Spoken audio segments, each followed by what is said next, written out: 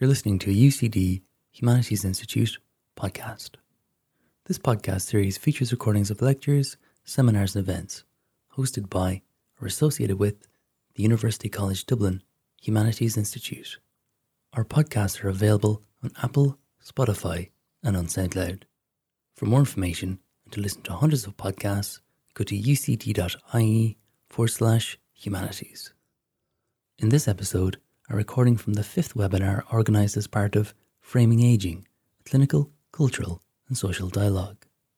The third speaker was Professor Desmond O'Neill from Trinity College Dublin, who presented on Cultural Gerontology and Medical Humanities, Opportunities for Mutual Learning.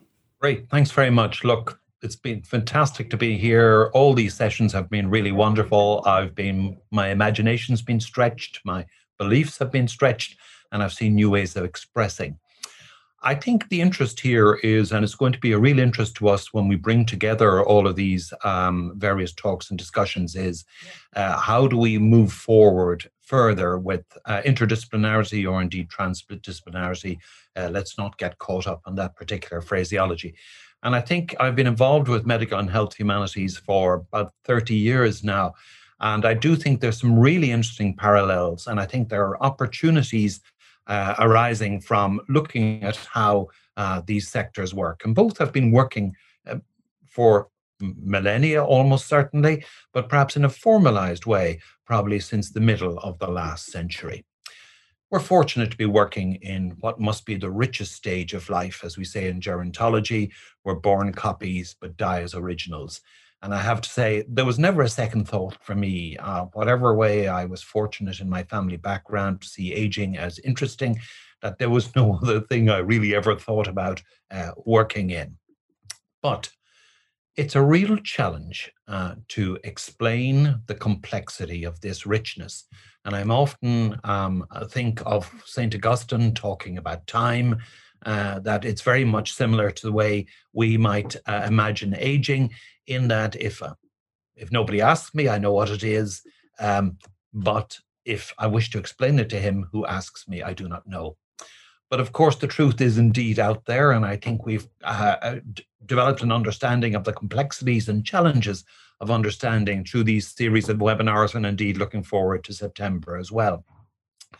Now, when I look at cultural gerontology or humanities and arts and aging, or indeed medical humanities, I sometimes wish that we'd relabeled it the big picture, because what it is, it's about standing back, it's about liberating ourselves from the shackle of whatever, as Foucault would call the medical gaze, but there's a sociologist gaze, there's a psychologist gaze. But I think a slight danger sometimes is not also realizing that we also need to be in the mix as well. So it's standing back and looking, it's inquiring, it's interrogating, but it's also, if we're going to show our value in terms of humanities and arts with others, we must also be willing to have interrogation coming back the same way as well. And indeed, I'm going to give two examples where I see the challenge of humanities approaches to aging that don't actually think through, hold on a minute, what's going on in all the various knowledge of aging. And one is this very well-meaning book by two literary scholars about late life creativity. And they take four composers and look at something we know from Gene Cohen and others, that late life creativity is great, not in spite of aging, but because of aging. And 3/4 of the book is great. No contest around Richard Strauss, about Giuseppe Verdi or Olivier Messiaen. All their late works truly phenomenal. But then the next thing is they bring in Benjamin Britten and his Death in Venice, and they ascribe the creativity impulse from his heart failure and stroke, and he was only in his late 50s. And again, the issue here is around an interrogation and saying, hold on a minute, heart failure and stroke is not premature aging, and it's a throwback to outdated failure models of aging. The next one was a paper in Medical Humanities where in vain I pointed out to the editor, who decided to ignore my, as is her right, my challenge with this paper, where they characterized parents being estranged from adult children as particularly a phenomenon of later life. And in fact, parents, there's no evidence whatsoever in the gerontological literature that this is the case. And indeed, I would have to say from my own practice, I would see reconciliation, possibly the opposite trend. So it is important that we have an opportunity for this intermingling. Now, the good news is the danger is we sometimes don't see what's there. And the very first issue of the very first volume of the Journal of Gerontology had a paper by John Draper, who was a professor of English literature at the University of West Virginia. So I think from the get-go, you can see that in gerontology, there is an openness. There was very early on, considering the first journal's 1946 history of gerontology, and widespread from all fields of gerontology. This is from health gerontology. Joseph Freeman brought together this wonderful volume of aging and history and literature to show that there's always been an interest, that there's always much to learn from philosophy, poetry, theatre, and drama, but that its formalization almost certainly from the middle of the last century. And indeed, we can see that in nearly all journals on aging now, there's a section on medical humanities, European Geriatric Medicine since 2019, JAGS, the key American geriatrics journal from last year, the Gerontologist, long-standing, and indeed there's Age, Culture and Humanities, its own journal.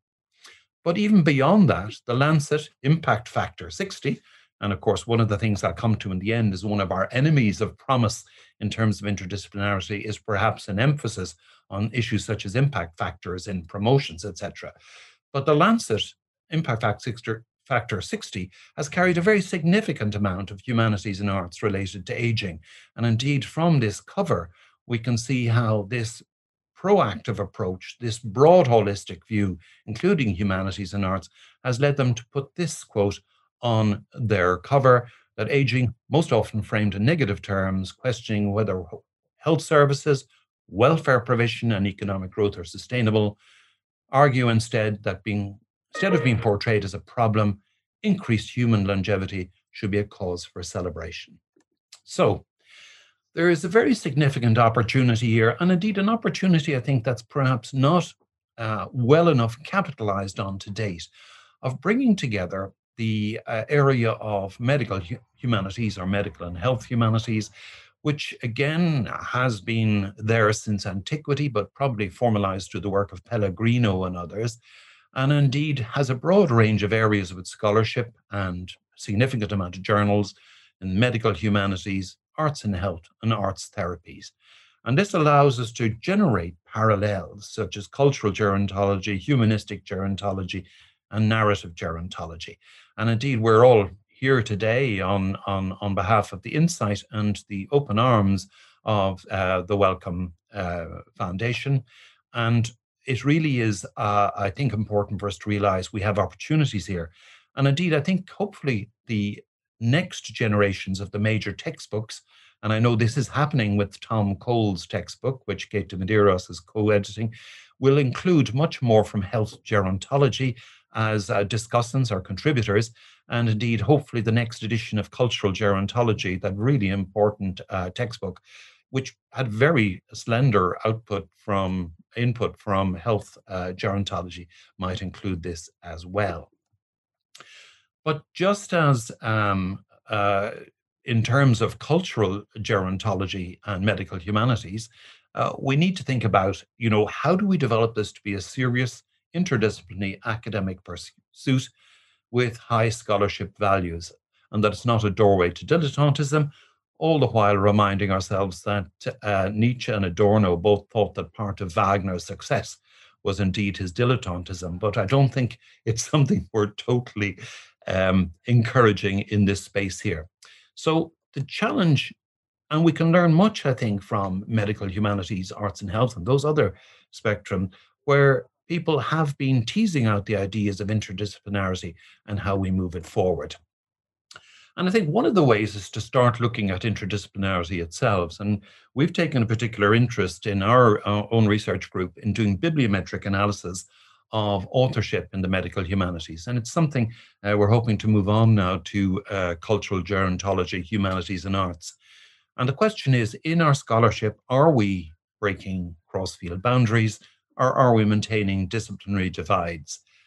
We've also undertaken work on this in medical history, and the medical history bibliometric analysis very much parallels that of the medical humanities. And what we find is that the majority of authors are papers are single authors with scant indication of joint working. Now, we do have a sense from various meetings we've been at that there is more joint working than under the surface. And I'll come to that, what I'd call multidisciplinarity. But arts and humanities, about a third, healthcare, a third, both only 14% and unclear 16%.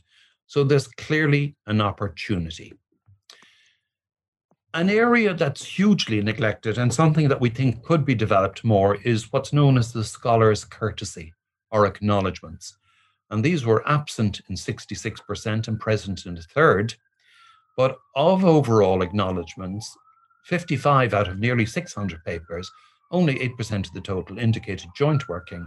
And in single author papers, 5% of the total of the total 600 papers indicated joint working. So look, there's an opportunity here, and perhaps in a metric that might yet be developed, and there's been some interest in this in the bibliometric and scientific merit area, in looking at the importance of acknowledgements, because so little is done necessarily by single authors anymore.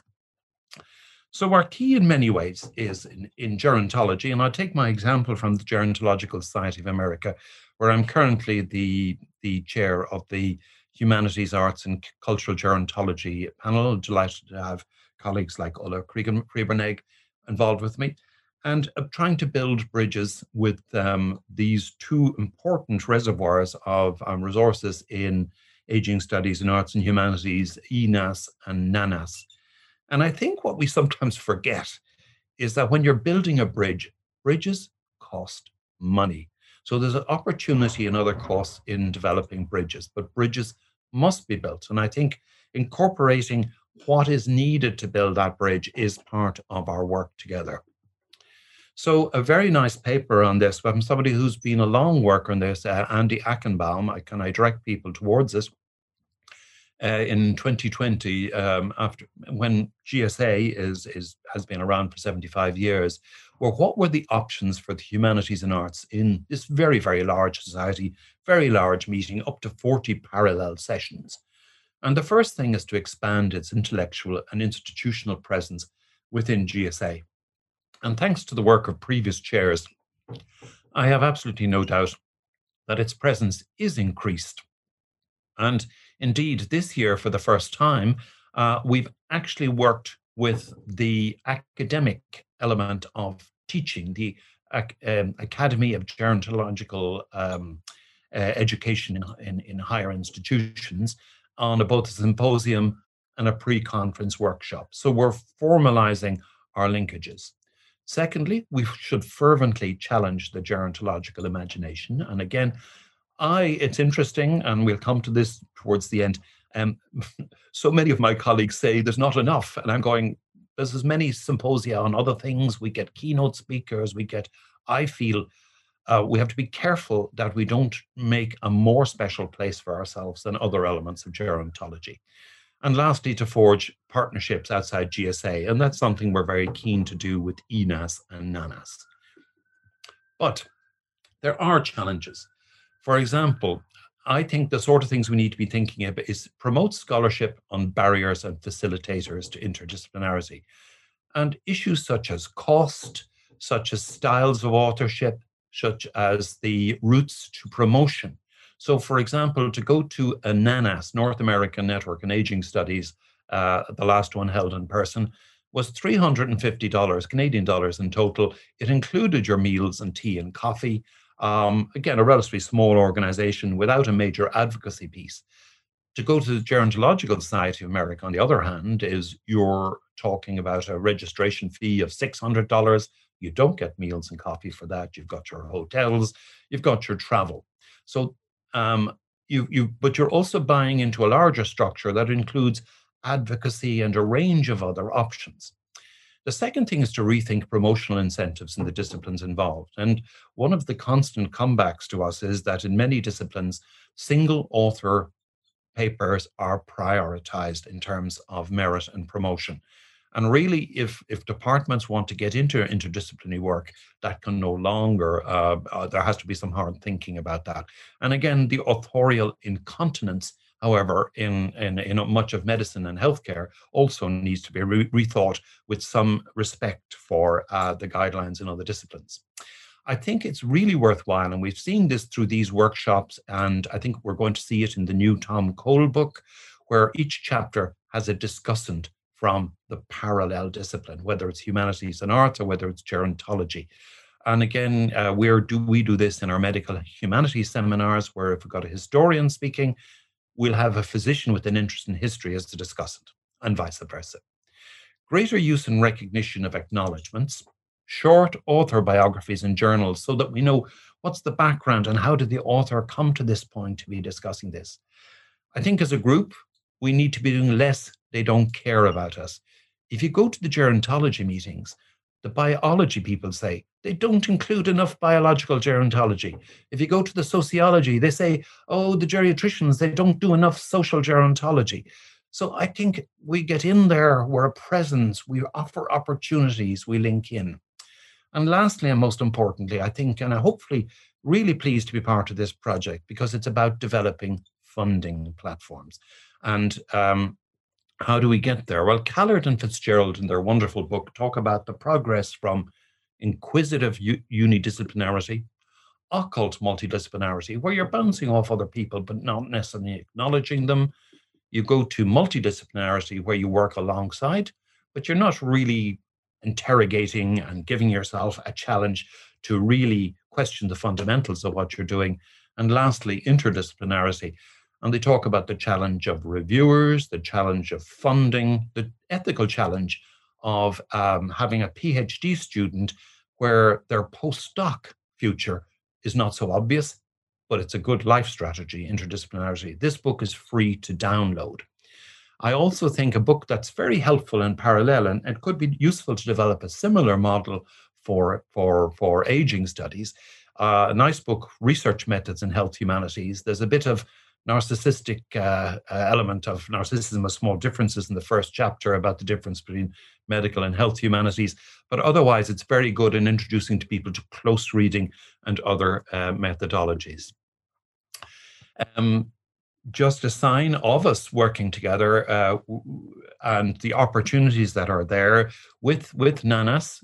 We want to do some joint work together around a webinar. And our first go at this now will be a joint seminar, a webinar on publishing in humanities, arts and cultural gerontology. The details will be mounted soon on the GSA website. And I think it brings together these streams, and it's an adventure we're really looking forward to.